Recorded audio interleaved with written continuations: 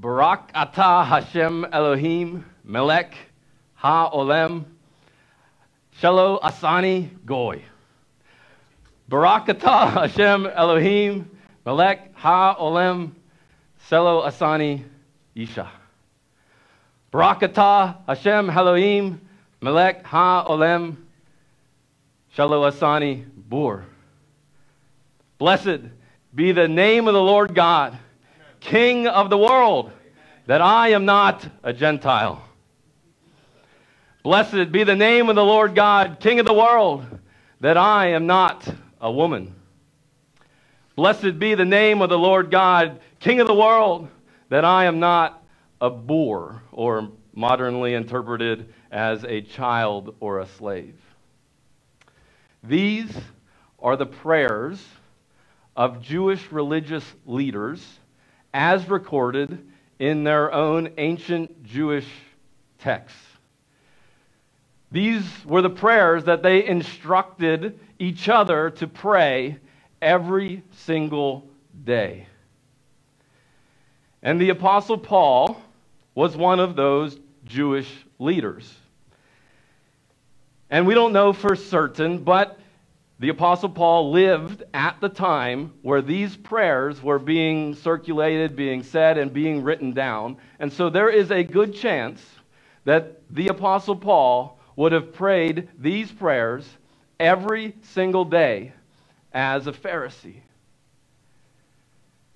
Because that's what Pharisees did.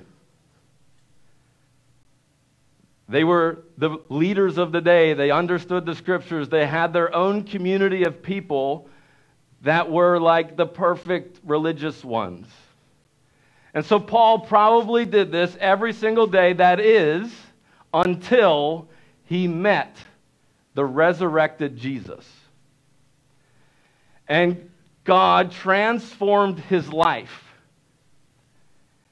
and sent him on a mission to take the good news of the gospel of what Jesus did for every single person to every single person in the known world. And so Paul got started. And on one particular occasion, he tried to go into Asia. And he really wanted to go to Asia, but the Holy Spirit prevented him from going there. And so then Paul got a vision, got a dream.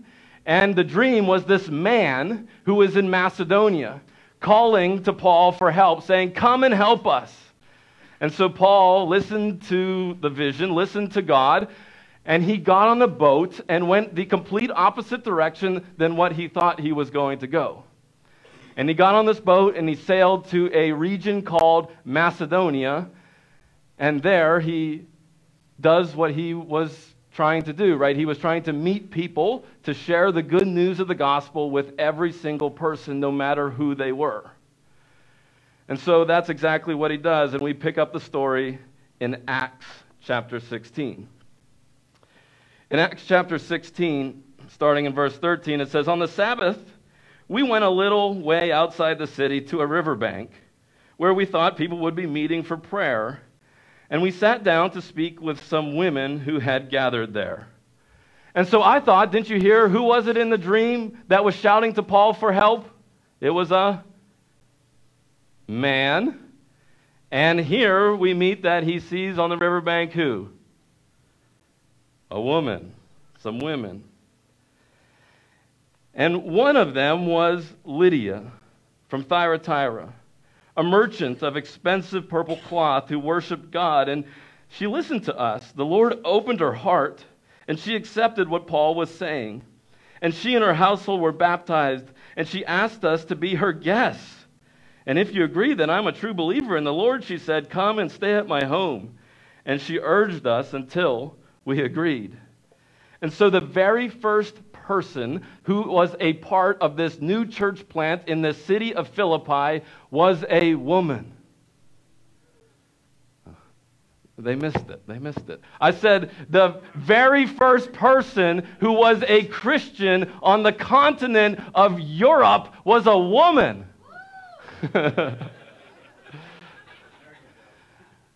And you're like, why is he making that such a big deal? It's not a big deal. And let me tell you, the only reason that we in our Western culture don't think it's a big deal is because of Jesus. It's the only reason why. Because at this time, women were like a whole different group of people. And if you think again, the Apostle Paul, he was a Pharisee. He was a religious leader. Every Pharisee was a man. And that's just what they did, right? In Paul's world, everyone was a man. They all studied the same scriptures. They memorized the same verses. They probably studied those prayers that I opened up with today. They even, in the temple, when they were worshiping, the women they weren't allowed to be all the way in the middle of the temple. There was literally a wall that separated the women from going into where worship happened.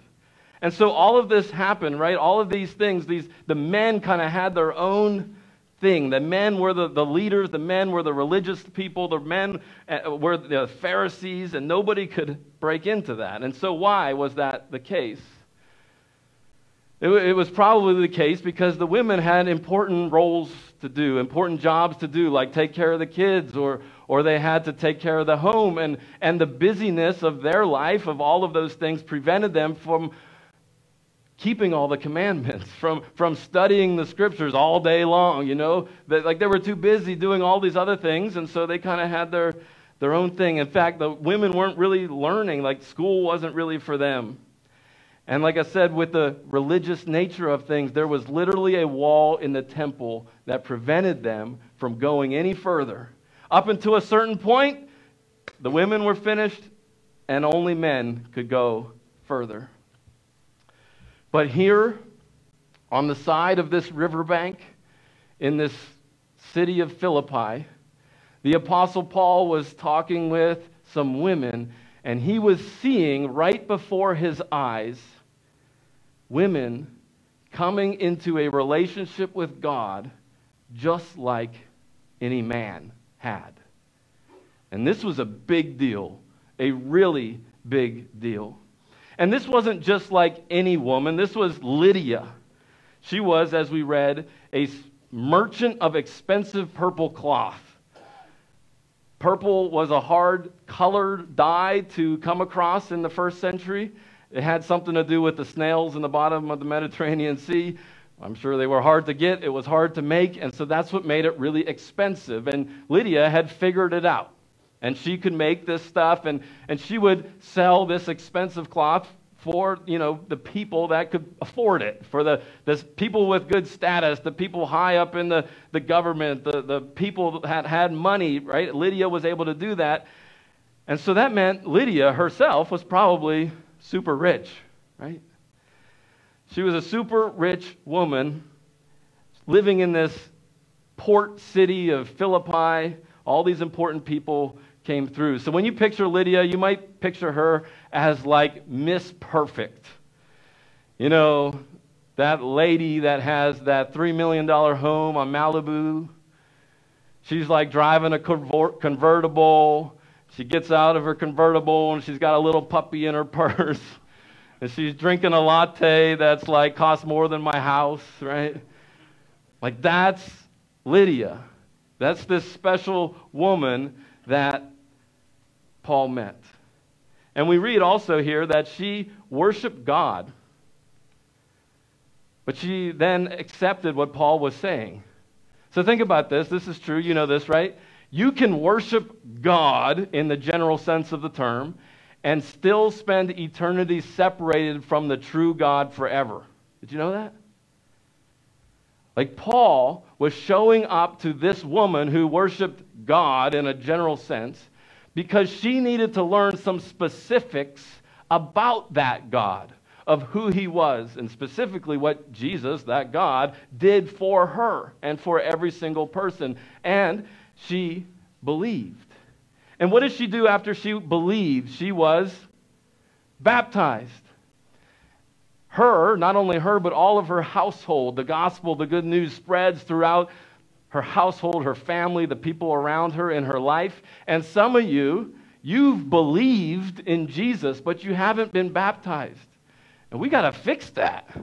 Like all throughout the scriptures in the book of Acts, really, we see people believing and then baptized, believing and then baptized. We see it playing out again and again, and we would love to celebrate that baptism as a way of publicly declaring your faith in Jesus. That's all it is. But we see that time and time again.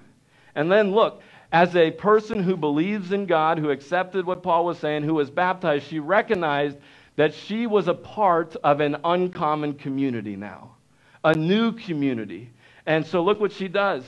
She says, come and stay in my home. Come and eat together. Come and spend time with me. And that's what believers do. They invite people into their life. They invite people into their home. They invite people into their space and say, hey, we're together now. We're united now. And that's what Lydia does. She shows hospitality to people. And so the first person saved in the church plant in Philippi was Lydia, a rich woman. Let's see who else we meet a part of this new church plant in Philippi as we continue through Acts chapter 16 here. In verse 16 it says, one day as we were going down to the place of prayer, we met a slave girl who had a spirit that enabled her to tell the future. She earned a lot of money for her masters by telling fortunes. She followed Paul and the rest of us, shouting, this is what I envisioned the slave girl's demon-possessed voice to sound like, these men are servants of the Most High God, and they have come to tell you how to be saved.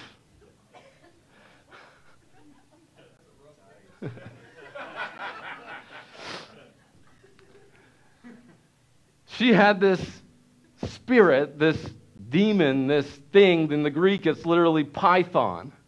In Greek, remember they're in Greece, they're in Europe, they're in Greece. They had this thing where they had their Greek gods, their Roman gods. They had these oracles that would speak for these gods. And so the people identified that this little slave child girl, she had this ability to predict the future because there was this spirit, this demon, this thing that was using her. And everyone was like, that's cool. I would like that, right? I could. But you got to keep reading about this girl and her situation, because while on the surface, if you say it like that, it's kind of interesting. I don't think this was anything but that. I mean, this girl, right, she earned a lot of money for her masters. Like, this little child was being taken advantage of in every way. She was being controlled and manipulated in every way by probably probably men that were using a kid for their own profit. How terrible is that? And what does that do to a kid? I mean, she was probably emotionally unstable. This kid, she was probably abused. I mean, in every sense of the word. And we know she was completely controlled. And she was probably this like shell of a girl that just like wasn't even a human, like kind of walking around and following people and just saying whatever, the spirit inside of her was prompting her to say. It's a bad situation. She's just following Paul and the rest of us around, right? And you could just picture this like little kid like shouting like, right? And what she was saying was like kind of true, but Paul knew what was going on. He knew there was something else at work here, and so he commands that demon to leave and heals her and cares for her, this little girl this little slave girl. And so the second person who's a part of this new church plant in Philippi, remember Paul just got on a boat, went around meeting people. The first person was a rich woman named Lydia, and the second person a part of this new church plant was a demon-possessed slave girl.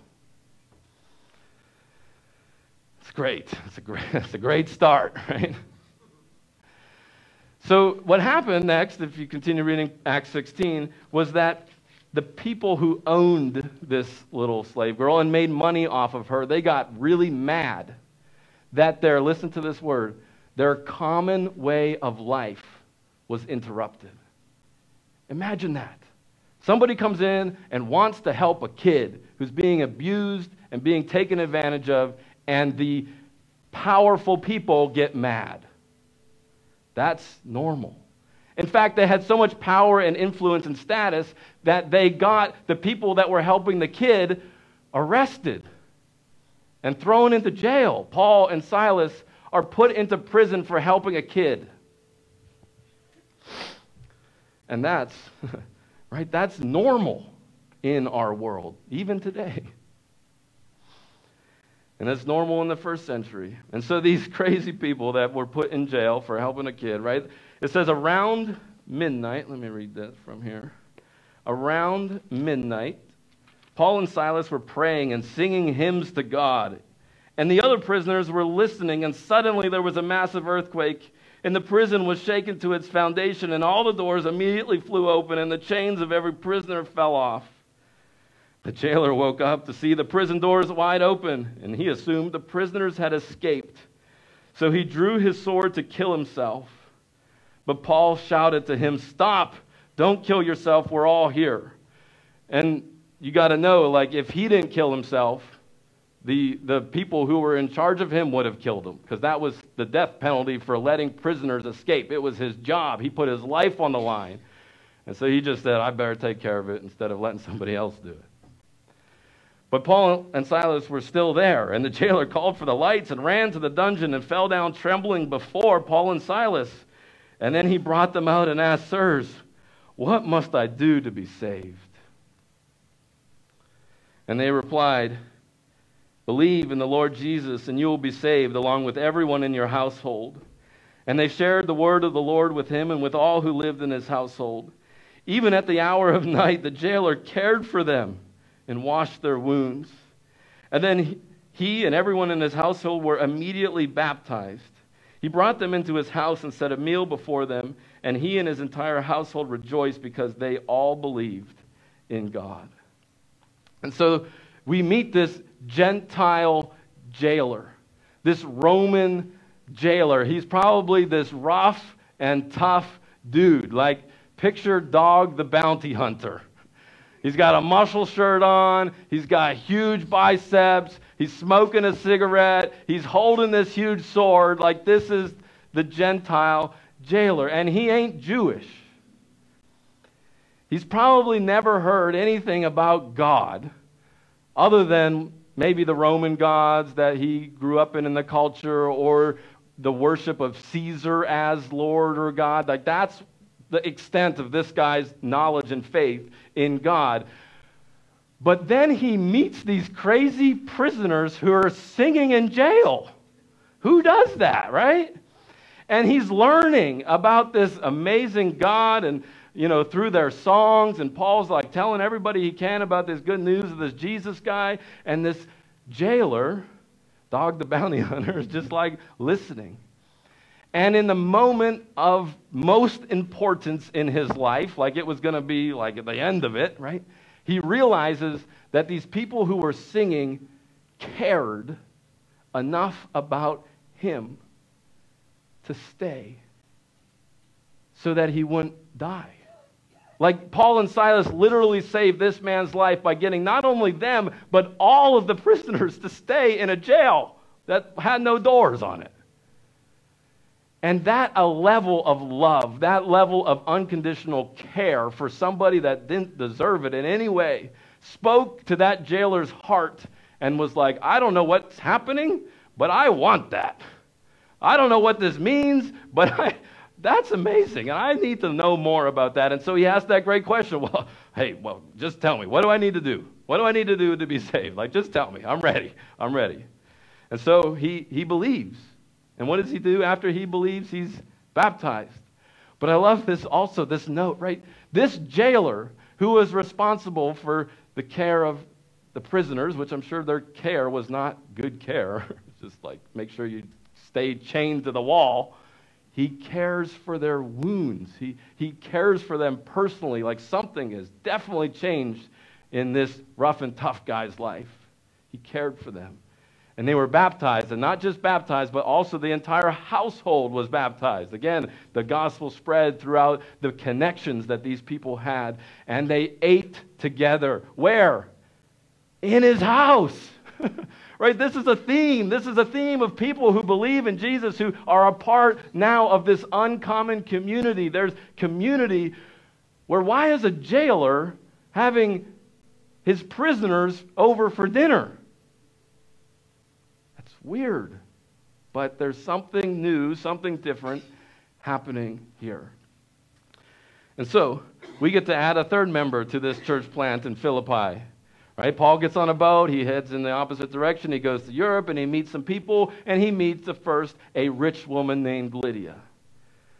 Then he meets this demon-possessed slave girl, and then now it's the Gentile jailer tough guy. So again, just picture, you got yuppity, Miss Perfect, Malibu, Corvette, convertible. You got Dog the Bounty Hunter, shirtless, muscle man, cigarette smoking guy, and a demon-possessed girl twitching out in the corner, circling the room. And the question of the day is simply this. Would you go to that small group? Right? We can be honest in church, right? Like, no. You ain't going to that small group. You are not going. But this is the uncommon community that God puts together. It's strange. It's weird. It's not normal. Like there is no reason on planet Earth these people should be in the same room together, ever. And here they are. And that is the church. It's a beacon of light that shines into the community, and the community wonders, what in the world is going on? Because Lydia, you got it all going on, girl. You got everything you ever wanted in the world. You got all the money, you got all the fame, you know all the right people. What are you doing hanging out with muscle man, jailer guy? And this, you let a kid just follow you around, this like little kid just following you around. What are you doing? That kid can't do anything. That kid is a waste of resources. All they do is consume resources. They don't produce anything. Like, what are you doing? And the jailer, man, tough guy, Dog the Bounty Hunter. Lydia ain't letting you into her house for a party. No way. There is no way. So the question is, what brings you all together? Why are you here? What happened? And see, when a group of people like this care for each other and commit to gather together regularly, the only explanation is Jesus. It's the only reason. Because this group of random people oozes the beautiful nature of the gospel, where it doesn't matter who you are. It doesn't matter how much money you have. It doesn't matter the status you have in society. It doesn't matter what part of town you live in. It doesn't matter the choices you've made. It doesn't matter how spiritual you kind of are. It doesn't matter even what you believe about God in the general sense of the term. It doesn't matter any of those things. There's only one thing that brings such a random, ragtag, strange group of people together. And it's a God who loved them so much that he came to this earth and lived a perfect life where he died on the cross to pay the penalty for their sin, where he was buried and he rose again to give anyone, and this includes you and every other person, the opportunity to believe in him, to have your sin forgiven, to have eternal life, a right relationship with God forever because of what Jesus has done for you. That's the only reason. And this, my friends, is Connect Us Church.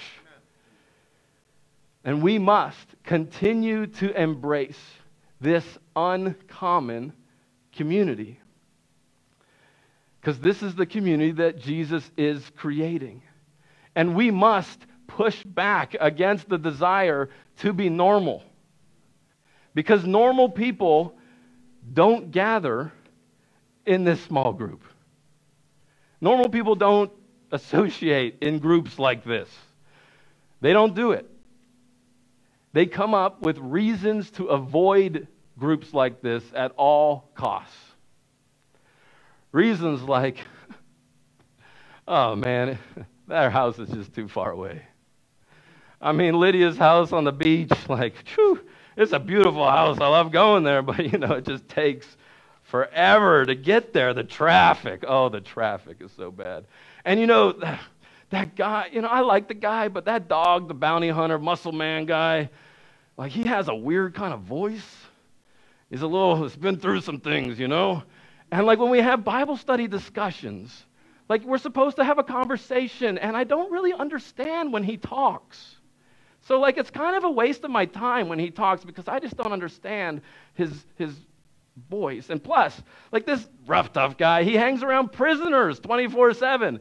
And like that's all he talks about, like this and that. And I don't understand anything about prisoners. I don't have anything going on about prisoners.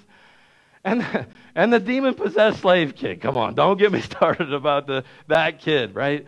Like the kids can just go outside, right? Right? They're annoying. They we're trying to have an adult conversation in this room, and the kids are like running around, interrupting everything that's going on, right? I can't handle the kids. Normal people find every reason to avoid a group like this. But people who love Jesus and who desire to follow him embrace groups like this and fight for it every single day. It's so easy to be common.